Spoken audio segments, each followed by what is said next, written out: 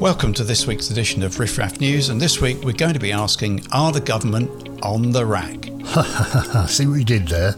On the raac. That's very funny. Yeah, that's it. We better explain it. Yes. I presume you're talking about reinforced, autoclaved, aerated concrete. This is You got through that well, Sean. Yeah, thank you. I've got my right teeth in today. A lightweight material that was used mostly in flat roofing, but also in floors and walls between the 1950s and 1990s. Okay. I think it was just after, basically after the Second World War, when Macmillan, You Never Had It So Good in the 50s, was building. I mean, it makes you wonder, doesn't it? I know it's a question that you're probably going to raise later on, whether it was used in any domestic properties, but so it's cheaper than standard concrete, which won't surprise you. Cheaper to produce and cheaper to install. It's described as aerated or bubbly, like an aero chocolate bar. You've probably seen loads of people on the TV snapping this stuff apart at the moment and showing how strong it is in terms of its less durable than concrete, with a lifespan of about 30 years.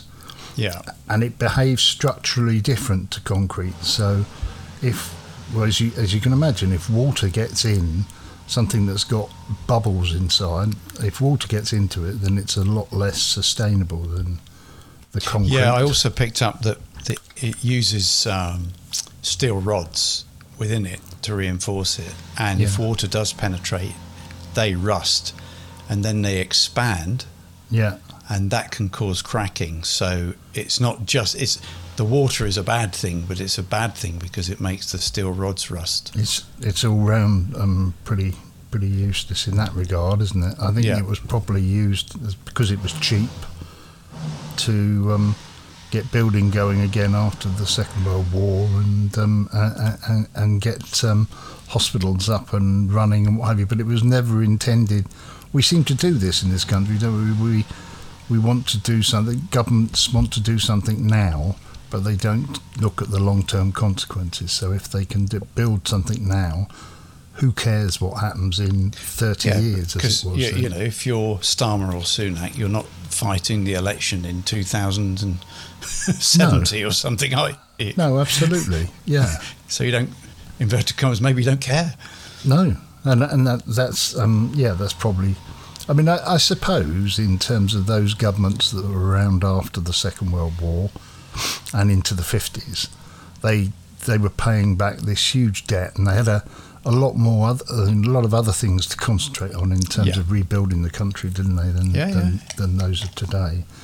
Interestingly, the Health and Safety Executive have said of raac now that it's beyond its lifespan and may collapse with little or no notice, which is encouraging.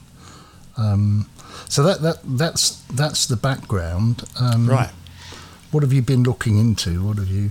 Well, I mean, it's interesting to see some of the commentary and some of the stats.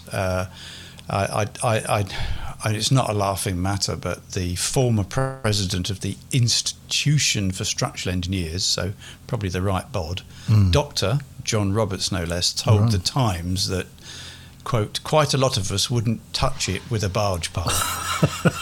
So not what you would call a ringing endorsement from someone who would probably know. I'm keeping an eye on the education secretary, because it's sort of interesting politically to see how it's Gillian Keegan, isn't it? Yeah. See how ministers respond, because not everyone has a crisis, but you normally do if you do it for long enough. Somewhat unfortunately, she declared that 1,500 of the schools who've been asked have no idea if they have raac, as they haven't been inspected yet. That wasn't good. And on the basis that 1% so far who have been inspected have revealed it, that's potentially 15 schools are welcoming children back on Wednesday or even today without realising they have a problem. Gillian was very quick to blame councils and academy trusts for failing to tackle the problem soon enough. That was interesting. But the bigger picture is questionnaires were sent to 14,900 schools. 90% had returned, hence this 1,500 gap who hadn't. And when you boil it all down, I think the number of schools at the moment that have identified is thought to be 156. I don't know if you've had a different number. No, I think that was about the number. But if you think about how many children that is and the impact on parents and children, if they've suddenly got to make last-minute arrangements, or they have already had to make last-minute arrangements, that's pretty serious stuff.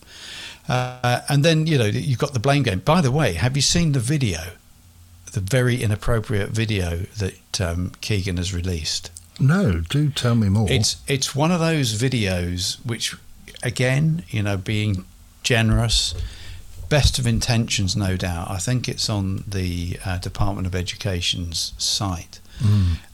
But it's one of those videos where the question is asked in text, and then the person, in this case Keegan, answers it. Right. So this is not an interview, but it's a text and an answer.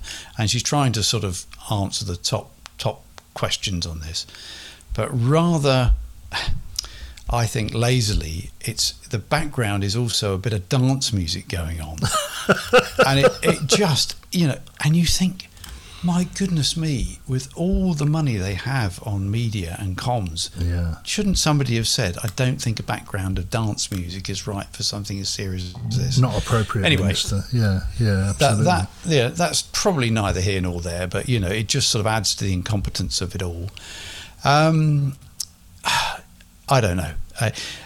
There are so many questions here, and then, as we were talking before we came on air, then inevitably somebody has targeted Sunak in the blame game, and apparently he wouldn't respond to requests from the Department of Education to rebuild 300 to 400 schools. That was cut to 100, and then allegedly he reduced the 100 to 50 in one of his early budgets. So the source here was a guy called Jonathan Slater, who was permanent secretary for the Department of Education for 4 years. So he knows a little bit about what he's talking, really. I have to say, I thought these guys were bound by the Official Secrets Act. Whether that doesn't apply to the Education Department, but I didn't think you can come out with stuff like that if you've been a civil servant. He's being quoted in all the papers this morning as a whistleblower. So obviously he's allowed to come out in terms different. of... Exactly. He's done it under the whistleblowing policy. Of course. So, but no, I have heard a lot of what he said. You probably got a lot there, haven't you, of what he's... we should, for balance, say that Sunak says it's completely wrong to blame him, and that problems with the concrete will, quote, be resolved in a matter of weeks. And he claimed that one of the first things he did when he was Chancellor was announce a 10-year rebuilding programme for 500 schools. Of course, what that doesn't do is say whether it was 500 of the ones known to have got raac, or just a random 500 schools, or no particular schools identified in the first place. Well, it does make you wonder, doesn't it? Because they're talking about this figure, and it's a bit of a movable feast. But we're looking at between 100 and 150 over the last few days. Yeah, that's what it's looking like. Yeah. But then when they're asked to produce a list of schools that are affected, there's been people backing away from that all over the weekend. I saw Jeremy Hunt yesterday on all the Sunday programmes, and squirming in his seat really when he was asked to produce a list, talking some nonsense about, we're not going to do anything like that until we've given head teachers the opportunity to contact parents individually. I mean, they must be loving it, head teachers. Well, I've got to now get on, rather than having a list of which schools are going to be open and which aren't, I've got to individually contact each parent to tell them whether their child can come to school. Well, of course, part of that is because it might not be the whole school. It might be one or two classrooms have got the materials. So, it's even more complicated, isn't it? technically easy if it was the whole school, wouldn't it? But you've got to work out, that class there, they can't go there. And but they could easily, I mean, I think you're agreeing with me to a degree, they got, I believe the figure was 22,000 schools nationwide, and they're talking about 150 schools that they're saying are affected. They could quite easily put a list up of those 150 schools so that those people who are in the 21,850 schools that aren't affected. Oh, I see what you mean. Could say, well, our kids are going to school on Monday, and those who are in the 150 could contact the school. Yeah, I mean, it's a complete and utter dog's breakfast, isn't it, really, to be honest? And we were talking earlier about maybe a few questions we can ask. And let's go with always no one would have wanted this to happen like this, but it's hard to make it up, isn't it? That literally 2 days before most kids go back to school on Wednesday, that you'd have this blow up when we've had at least 6 weeks of a summer holiday. So that's one of my questions. Why is this suddenly now an issue? Why wasn't it an issue in 2018 when that classroom ceiling fell in? What's happened? So maybe we start there. Well, it is quite interesting, isn't it? And I I suppose it needs somebody within the department to answer. To add to that, there's a hub that the Department for Education have got online, which is to contact. It's for parents and for schools and for those in education to be able to access to get the latest information. And on the 31st of August, the Department for Education issued, it's headed up, new guidance for education settings advises that any space or area with confirmed raac should no longer be open without mitigations in place. Okay. And underneath that, it explains it a bit further, and it says the government has been aware of raac in public sector buildings since 1994. In 2018, I mean, I think we covered this to a degree. In 2018, the Department for Education published guidance for schools about the need to have adequate contingencies in place for the eventuality that raac-affected buildings needed to be vacated at short notice. I mean, shouldn't be funny, but vacated at short notice? What are they talking about? Places falling down. Well, I think that's what they're talking about. It is. So this was on the 31st of August. They put this out. I mean, it feeds into what you were saying. Why would you put that out on the 31st of August? I would contend, that's what's caused the panic. But why has she suddenly decided that it's reached such a crescendo on the 31st of August? I did hear that, not schools, but there had been incidences of other buildings constructed with raac falling down, unnamed. But this had come to the Secretary of State's attention. But it would be helpful if someone said that. Yeah. Because at least it would make sense. It would be more, no less inconvenient, but at least it could make sense. Yeah. I mean, the guy, Jonathan Slater, who you were talking about, I don't know. Yeah. He was on the Today programme this morning, wasn't he? Which is where I didn't hear it, but I wish I had. But. A lot of quotes from that, but they were asking him about this survey that they'd done, where he was talking about the money that needed to be spent on schools, because they did a survey of schools. This was a while back. This was 2020. Okay. And he said this morning, the frustrating thing in this particular case is that we carried out a survey, we knew what was needed, we knew that a proper school rebuilding programme was going to be required, otherwise these sorts of panics would take place, Slater said. We weren't just saying there's a significant risk of fatality, we were saying there was a critical risk to life if this programme is not funded. He also described how in 2018, whilst he was Permanent Secretary, at the Department for Education, a concrete block fell from the roof of a primary school. So it wasn't just a risk, it was actually happening. Yeah, I remember that. Yeah. It was during the holidays, so no one was hurt. Yeah. And yet they appear to have... There's some sort of risk analysis going on here that presumably that nobody took it seriously. Well, you'd think so. I heard somebody talking today, and I sort of must admit I did agree with it. And we talked about HS2 before, and the billions and billions and billions of pounds that seem available to that programme to shave a few minutes off of journeys, which aren't that bad today. Yeah. And then you compare that with where you bring school children in and their teachers and their classroom assistants every day, and one of the most important settings that children will ever go to, and they go there for a long, long time. Why wouldn't you invest first in your schools? You can't do everything, and accept that, but surely there must be a pecking order of things that are must-dos before you look at your discretionary projects. Yeah. Well, there's some suggestion, isn't there, that they diverted money away from the school rebuilding programme into the academy project. Yes, which is something schools. That the Conservatives have been heavily into, bringing the private sector into the education system and putting money into that, which I don't know. I don't. They're in a dreadful situation, aren't they, at the moment? But I don't know what were some of your other questions. Well, that you... I mean, one is probably more rhetorical, but why was raac used in the first place? I think you answered it.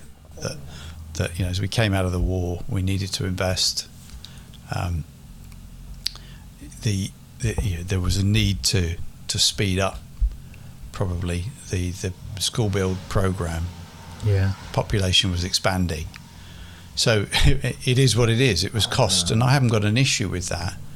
But the more important question for me is, if it was known at the time that the lifespan was 30 to 40 years, question 2 is, why wasn't a replacement plan put in and properly funded for T plus 30, 40 years? Why do you think that didn't happen?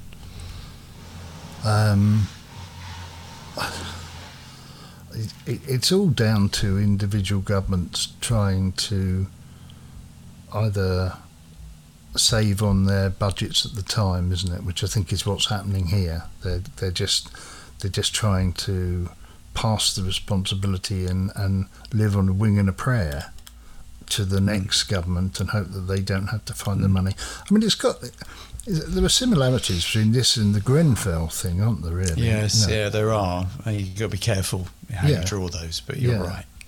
It's all down to cost and how you and one questions that you're quite right in what you were saying in terms of the Second World War. One of the things that he was talking about this morning, Mr. Slater, when he was on the Today programme, he said the schools were built after the Second World War and were only supposed to have a design life of 30 to 40 years. And the Treasury was supposedly funding these 100 rebuilds a year, which, as you said, was cut down to 50. And you just feel that there's not the there's not, you could argue there's not the money in government, but as you pointed out just now, they've got the money for vanity projects, or they've got the money, whereas this ought to be bang top of the list. And from a political perspective, if he wasn't going through a hard enough time at the moment, Sunak, this is like the nail in the coffin, isn't it, really? I think. Well, it's not a priority, is it? It's not one of the 5. No. Okay then. So we've sort of figured out then why a replacement plan wasn't put in place is because everything's too short term. I do wonder, if you were building a house for yourself, would you build a roof that would only last 30 years? Probably not. No. You might have to refelt it, but you'd probably want something a bit more. But if you knew it was only going to last 30 years, You might put some provision in place if you were young enough, mightn't you? I have heard, you've probably heard on the media over the weekend, I have heard structural engineers saying that this stuff doesn't necessarily need a whole-scale replacement. There are workarounds that can give it a longer life than 30 to 40 years. Okay. And that involves steel corners, from my recollections for certain. And there are 3 or 4 different ways you can do this.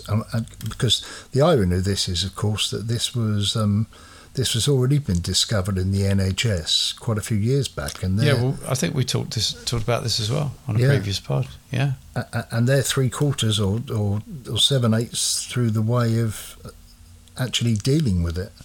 So it's not quite as bad within the NHS. So, albeit that they've got they're holding up certain buildings with pillars at the moment with metal. Yeah, that's metal joists and what have you. That's one of the mitigations. That's what we'll have.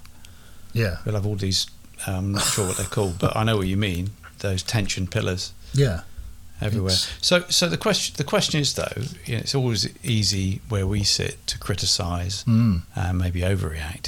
If you were the schools minister then, and you suddenly find out it's 156 schools, what would you do right now? What would you be saying to the head teachers in terms of what they should be saying to the parents? I think if I could determine, and I think that's half the problem, that they're not in a position to determine the size of the problem. I don't think for 1 minute it's going to be. If give them the benefit of the doubt, if it was 150 schools, I think I'd be being a lot more definitive in the way that I'm dealing with it, rather than, or maybe at the moment we're hearing, or maybe it'll come out of DFE budget. And maybe it'll come out of local authority budget. I mean, somebody needs to step in and say, we're going to pay for this, we're going to have it done by this date, and kids will be back in those schools affected by this date and what have you. Right. So there's no room for ambiguity. But you wouldn't let children in the school? Would you take a risk assessment? Would you say, look, these have been here for 65 years, we've only had one roof come down in Kent? Well, no, I wouldn't let children into schools. I think you okay.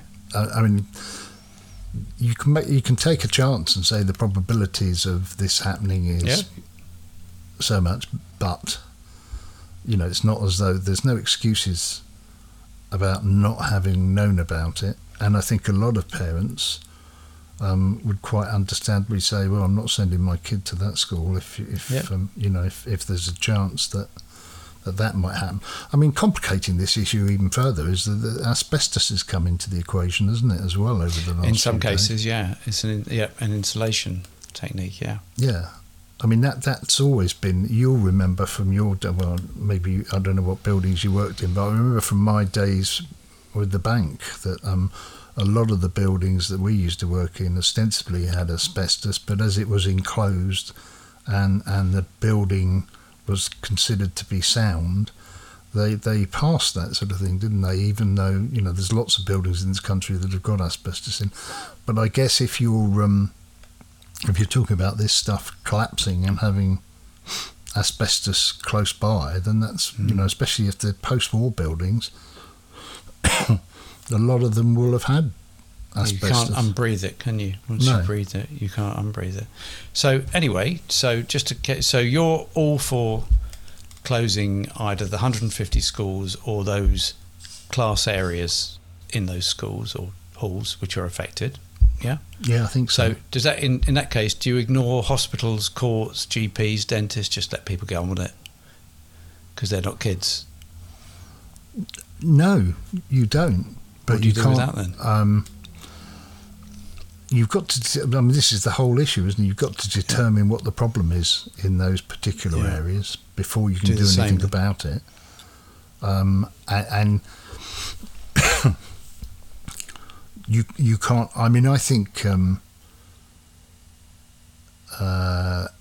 those particular circumstances, you need to do a very quick survey of what buildings are actually being used and determine.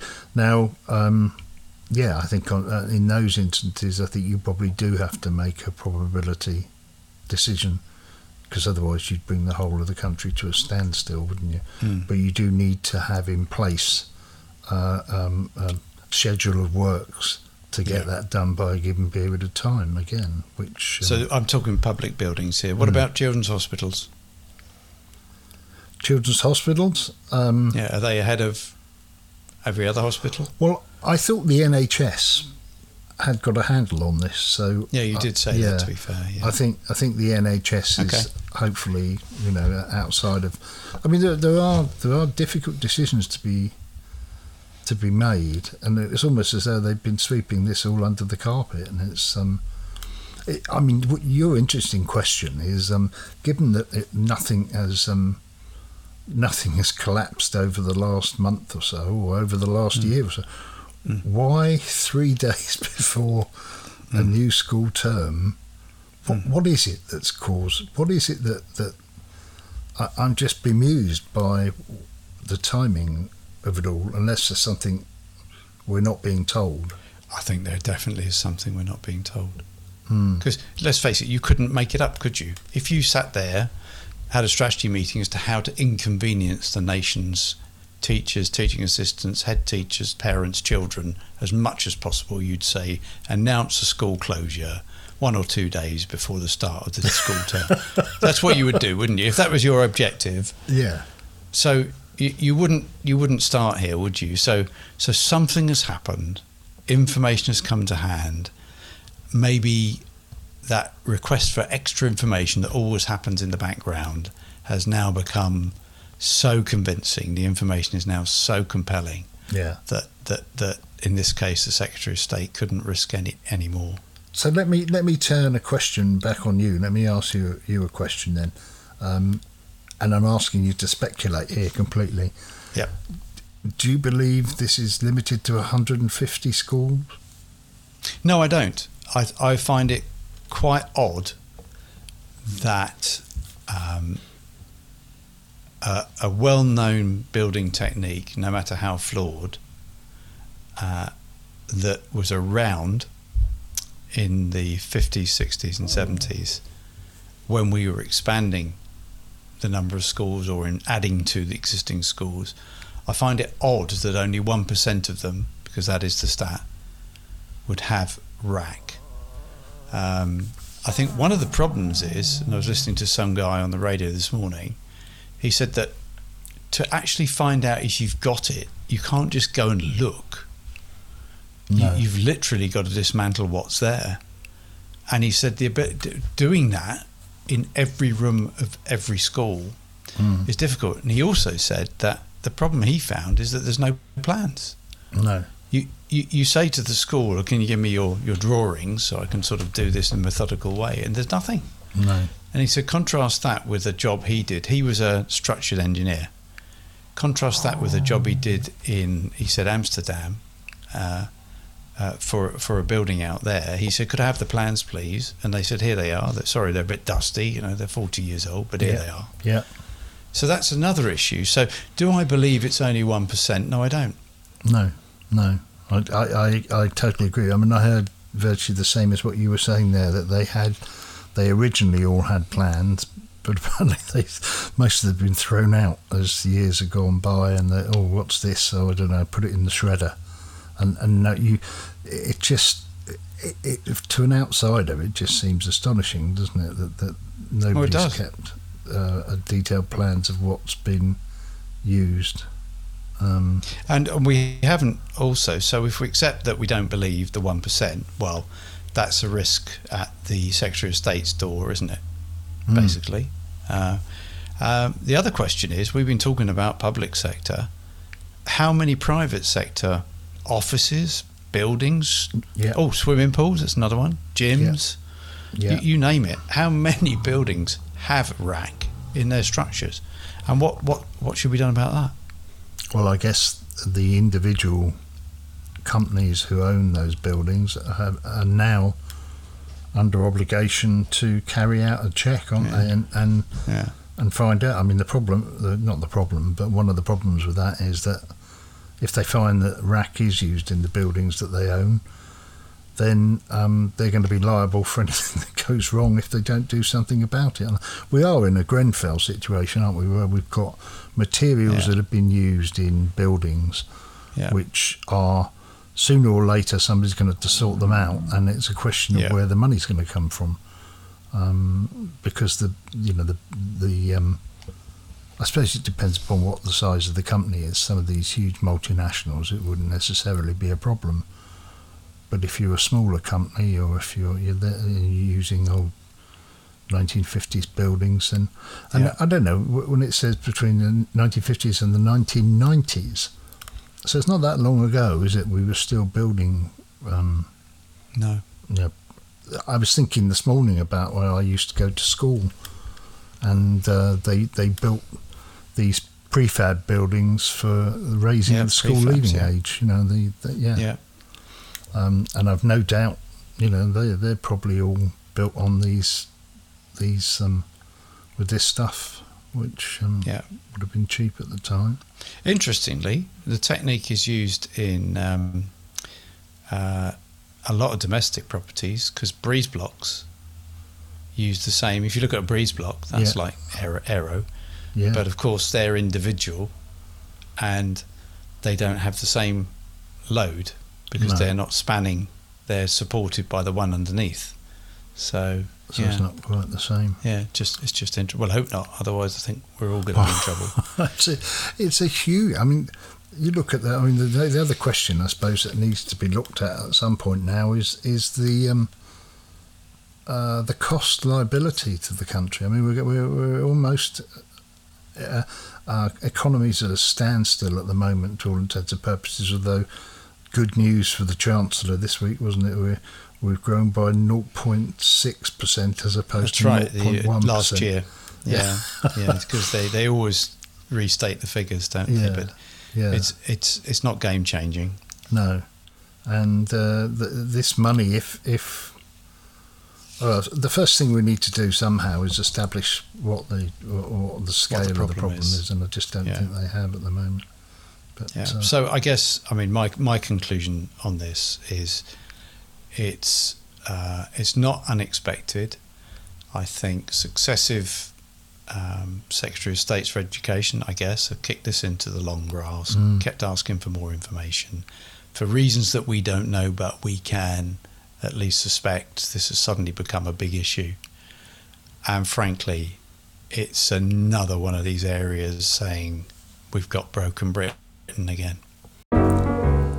So we're going to start with a new feature this week, aren't we? We're going to do a bit of freewheeling and just see what's been in the news that's caught the eye. So what's been in your news agenda, Guy? Well, an interesting one around school uniforms. It's that time of year where most parents are frankly already sort of freshened up the school uniforms as the kids have grown out of what they had or changed schools. And it's different now because the providers of these uniforms obviously have to sort of catalogue them up online and what have you. And in our day it was boys or girls, but now schools are beginning to use gender-neutral terms such as uniform A, B or C instead of boys and girls, and it means that kids can wear what they feel they want to most reflect their self-identified gender. Yeah. And I read that and I thought, my goodness, times are changing. It's a minefield, isn't it? Really, I would imagine. It is. It is. Because do you, if you're you're asking the kids whether they want to express themselves, which I don't think is any bad thing, but then are they then going to be able to do that with their parents? Because the parents, presumably there'll be different varying degrees of, for want of a better word, liberality amongst parents as to what some parents will allow their kids to wear and what others won't. I mean, I remember going back, you were talking that one of the problems with school uniforms is the cost, isn't it? I know this is another issue, but we used to have to go to Broadley Brothers, and they had the market for school uniforms, and it was through the roof. But I don't know about that one. I'm not sure. I mean, if you're, I know your lads have long since left school, but if your lads were of that sort of age, what would at 11 say? Because I presume we're talking about secondary school, are we, or that high school, as they call it now? Any uniform, but most likely secondary school, yeah. Mm. And how would you feel, about your... I'd probably be fairly sort of neutral to it. I'd find it a bit odd, simply because of where I've come from, that you don't get the catalogue as it would be online now, but you don't get the choices of boys and girls, but it's A, B and C. But to the best of my knowledge, all of my lads would have chosen what would be deemed as the boys' uniform, so it probably wouldn't have been an issue for me. I think I would probably have been shocked and wouldn't quite know how to deal with it if one of them chose uniform B instead. And then my main worry would be less about their choice, but more about how that would be perceived, I guess. But one of the head teachers behind this story said actually they'd been doing this for a long time, and they try to avoid these sort of boys girls references in most things, so that to quote the article, that children can wear what they feel most appropriate to reflect their self-identified gender. So that's where it's going. I guess my only worry is that does it in any way cause sort of angst the other way, where maybe a child would feel pressure for friends or whatever to choose the other uniform or a mix and match when they're really not sure where they are. Well, it's a young age to have to make that sort of decision. Very young age, And but times are changing, and that just caught my eye, really. Please try that again. Oh, Alexa's just... I don't know whether you heard her coming in there. I don't know what she was... No, it's always good to... Yeah, I always like Alexa coming in. Good to know. It's going to be an interesting... I suppose it's been brought to the fore, as you quite rightly say. Maybe schools have been moving in that direction, and we've not really been aware of that over the years. And I think it's not necessarily a problem in terms of gender neutrality, in that girls have often worn trousers. That's not an issue. I think it's probably it's probably going to be more highlighted if a boy identifies as female, really, because otherwise that's where the issues going to come. That would be clearly obvious, wouldn't it? Yeah. So life seemed to be a lot simpler when we were younger. It did feel so. So that caught my eye, along with the news today that this miracle weight loss jab, I think you call it Wegovy or Wegovy, is now available on a sort of trial basis via specialist NHS weight loss services and some private doctors. The drug basically really just suppresses appetite through a very slow release of a hormone, and allegedly participants in studies lost 15% of their weight on average. That's a lot of weight. And there's some positive other effects of this drug as well. And I thought, crikey, that could significantly change our efforts to help with people who are overweight or obese. And obviously the aim of the government is to reduce the long-term burden on the NHS. But I don't know if you've seen that one as well. I have, and I thought the same as you, that it seems... the suggestion is that it's almost a wonder drug, because it treats a number of different conditions. It treats, as it was initially developed, it treats diabetes, I believe, and in addition to obesity, it also treats heart failure, and so whether they can produce it to a cost level that will make it effective, I don't know. I'm not quite sure how much it'll cost the NHS, because I think there's going to be huge demand for this fairly quickly. What I saw was the journalists sort of dug around a bit, and they found a similar drug, but not the same, was £75 a month. Right. And they're talking about this being eligible, millions being eligible for this. So it's not cheap, but I suppose if you then balance that against the reduced demand, if there is a reduced demand on the NHS.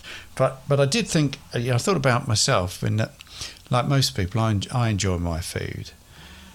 And the only thing, and this is probably, I'd probably need to read the study, but if I had a drug that made me feel full, in other words, suppress my appetite, I'd still be tempted to have that cheesecake or apple pie and ice cream because I love the taste of it.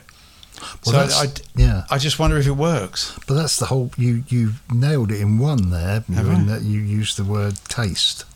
Yeah. Because I think that's what this does. It whereas before, I'm not speaking for myself here, whereas before, you'd have half the Black Forest Gatto.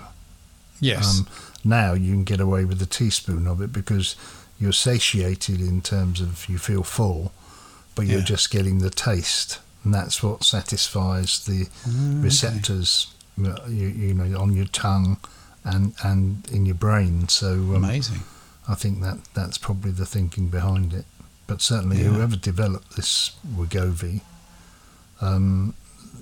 presumably their share price has gone up quite a lot. It's exactly what's happened because I had a look at that. I've forgotten the name now. It was a Danish company, I think. Yeah, and Danish pastry, perhaps. Very good. Very good. Okay. Yeah. Well, I need some of that, so I'll in due course, I'll tell you how it goes. Okay. What, Danish pastry? Well, that as well. Yeah. And then the other thing was this was sort of in the news a bit last week, and probably has been over the last few months. Working from home. Good idea. We've touched on this before. We have.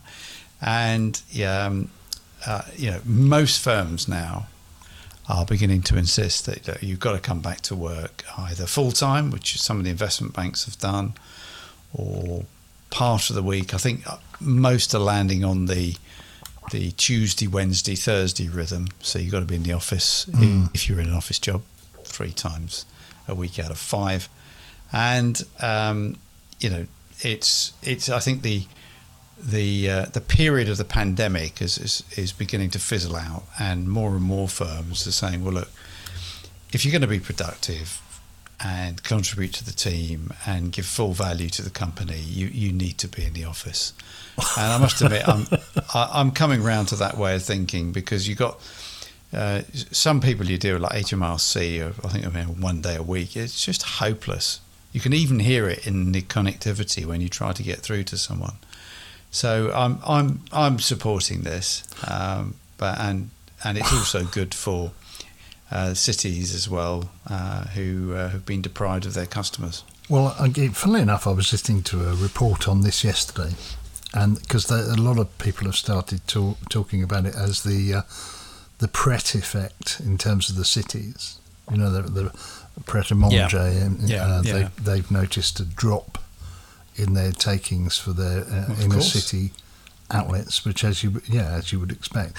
But the interesting thing is they've also noticed an increase in sales for their outlets in smaller towns and inevitably. So obviously people are going there. So that surely, if we're meant to be looking at reducing our carbon footprint, is a good thing, not a bad thing. I mean, all this idea that you have to commute into a place of work is I think it's been shown to be, as it happened during the pandemic, it's been shown to be a bit of a nonsense. And I was trying to work this out in my own head, why people like yourselves are so keen on this idea that people have to go in, because the productivity doesn't prove it either. The productivity figures, if anything, are showing that people working from home are more productive than those people who go into an office. And there's 2 things that I've come up with. One is that it's the pound of flesh syndrome. We want to be able to stand over people and make sure they're doing things exactly as we would do them, and work needs to be seen to be done rather than actually be done, and trust people and treat them like adults. And the other part of it, which I think probably fits in with your good self, because I know you're quite a liberal manager. I would have thought, or were quite a liberal manager back in your salad days. The other one I think is probably more that there's split down the middle. I think in this country there's those people who are social, who like the hubbub of the great unwashed, and like to be able to schmooze people and wander around and have a glass of wine and then talk to the movers and shakers. And then there's the other half of us who want to stay as far away from the human race as we possibly can. And I think that's why we're probably split 50-50 down the middle, I think, in this country. So maybe those people who want to do all the cocktail parties and all the schmoozing, maybe they ought to go back to work and leave the rest of us in peace to work from from home, as we had been doing quite satisfactorily. Doing quite satisfactory during the pandemic. I think the evidence is there. You broken Britain, isn't it? You try and get through to any contact centre, and they're all working from home, and you can't get through. 'Twas ever thus. That was like that before the pandemic and before people supposedly started working from home. I think the other thing is the benefit of working next to more experienced people, and it's far more efficient if you've got an issue and you can just lean over to your colleague and say, look, could you tell me what I do here? So there's learning off others. There's definitely the networking effect. I think it's important particularly for younger.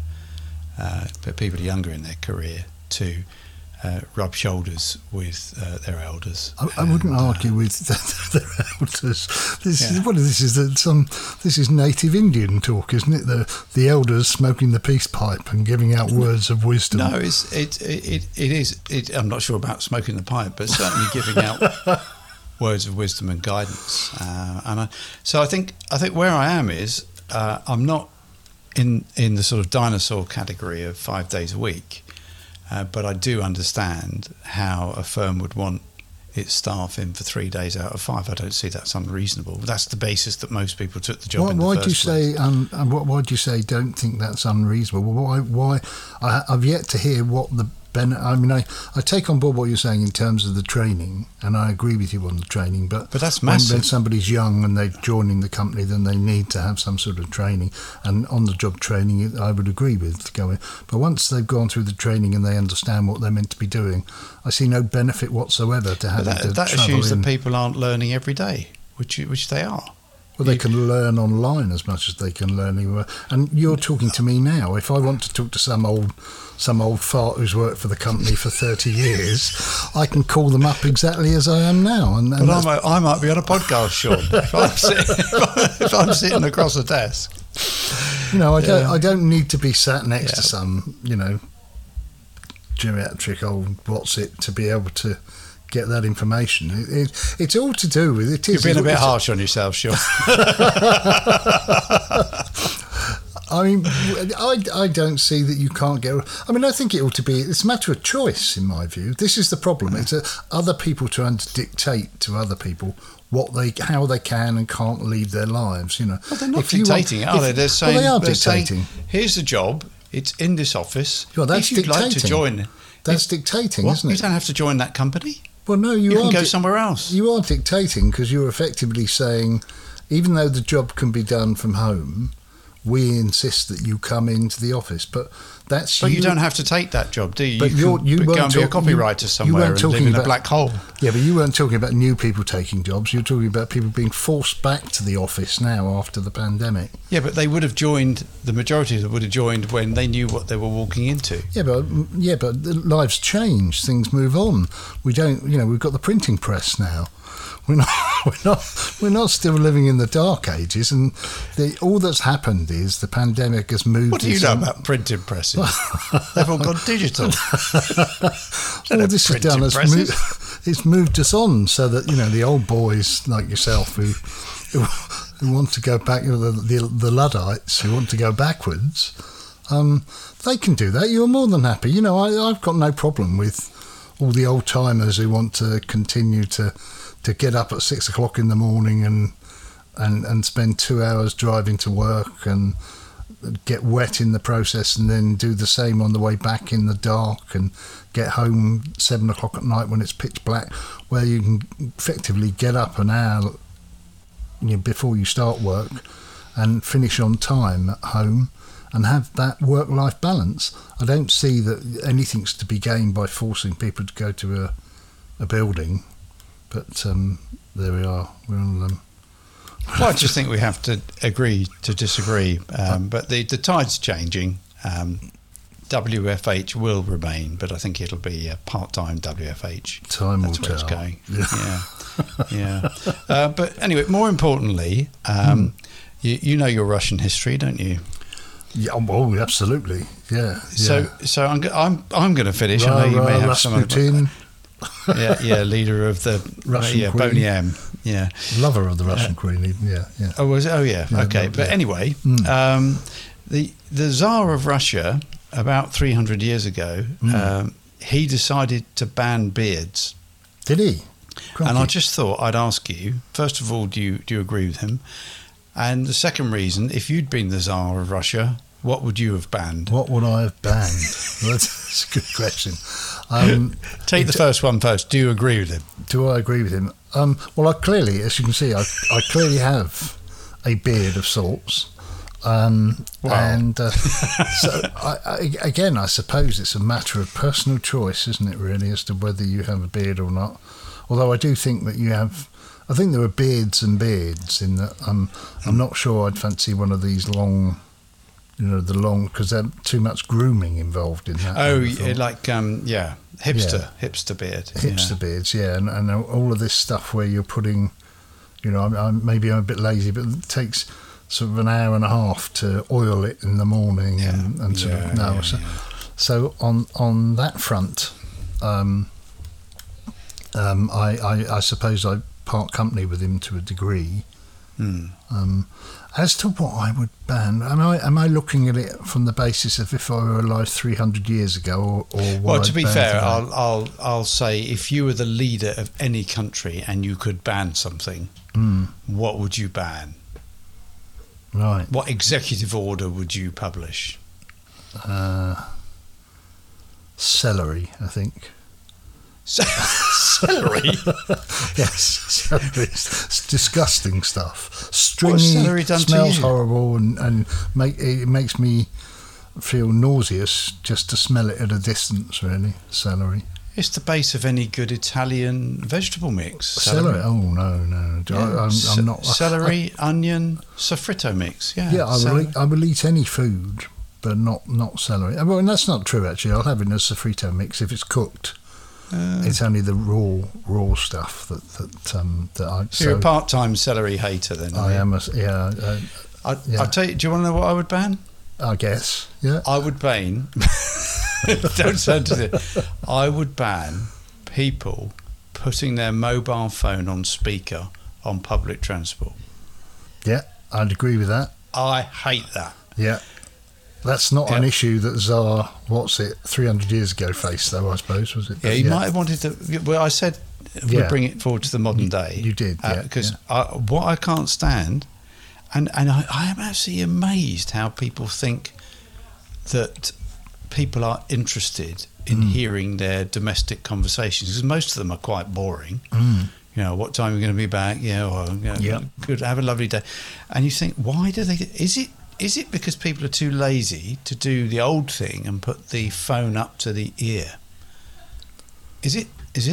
Or is it the phones are too big now, too heavy? Because I was thinking whether you have it on speakerphone or whether you have it up to your ear or not. I thought no, the whole speakerphone. Lot in public. Oh, right. Speakerphone.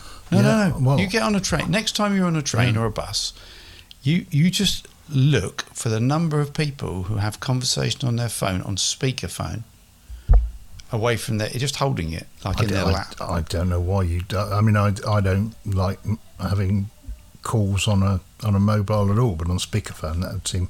It's almost as though you've got a sort of fetish for broadcasting everything that you think everybody else has got an interest in what you've what's happening in your life, isn't it? Really? Well, it's a bit like the debate this morning because a lot of people this time of year post pictures of their kids returning to school in their new uniforms to go full circle. Yeah. And frankly, I just find that completely dull. Who cares? Yeah, who gives the monkeys? Yeah, absolutely. Yeah. It's like people who put pictures of dogs on their Facebook.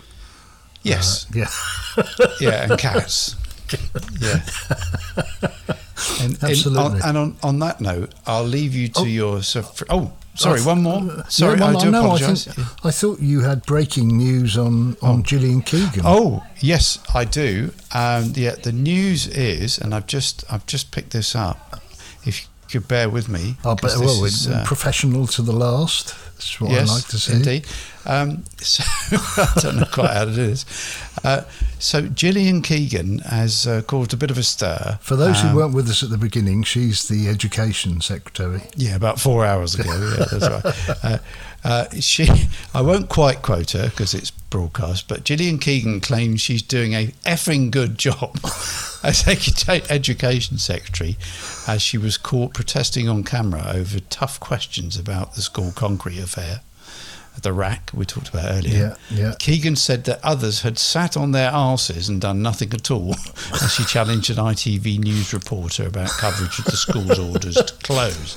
So it just shows you that even experienced, highly media-trained ministers can lose their rag. Nice that she's nuancing it so well so that we're not aware of what she actually thinks. It's To be absolutely honest, I quite like that.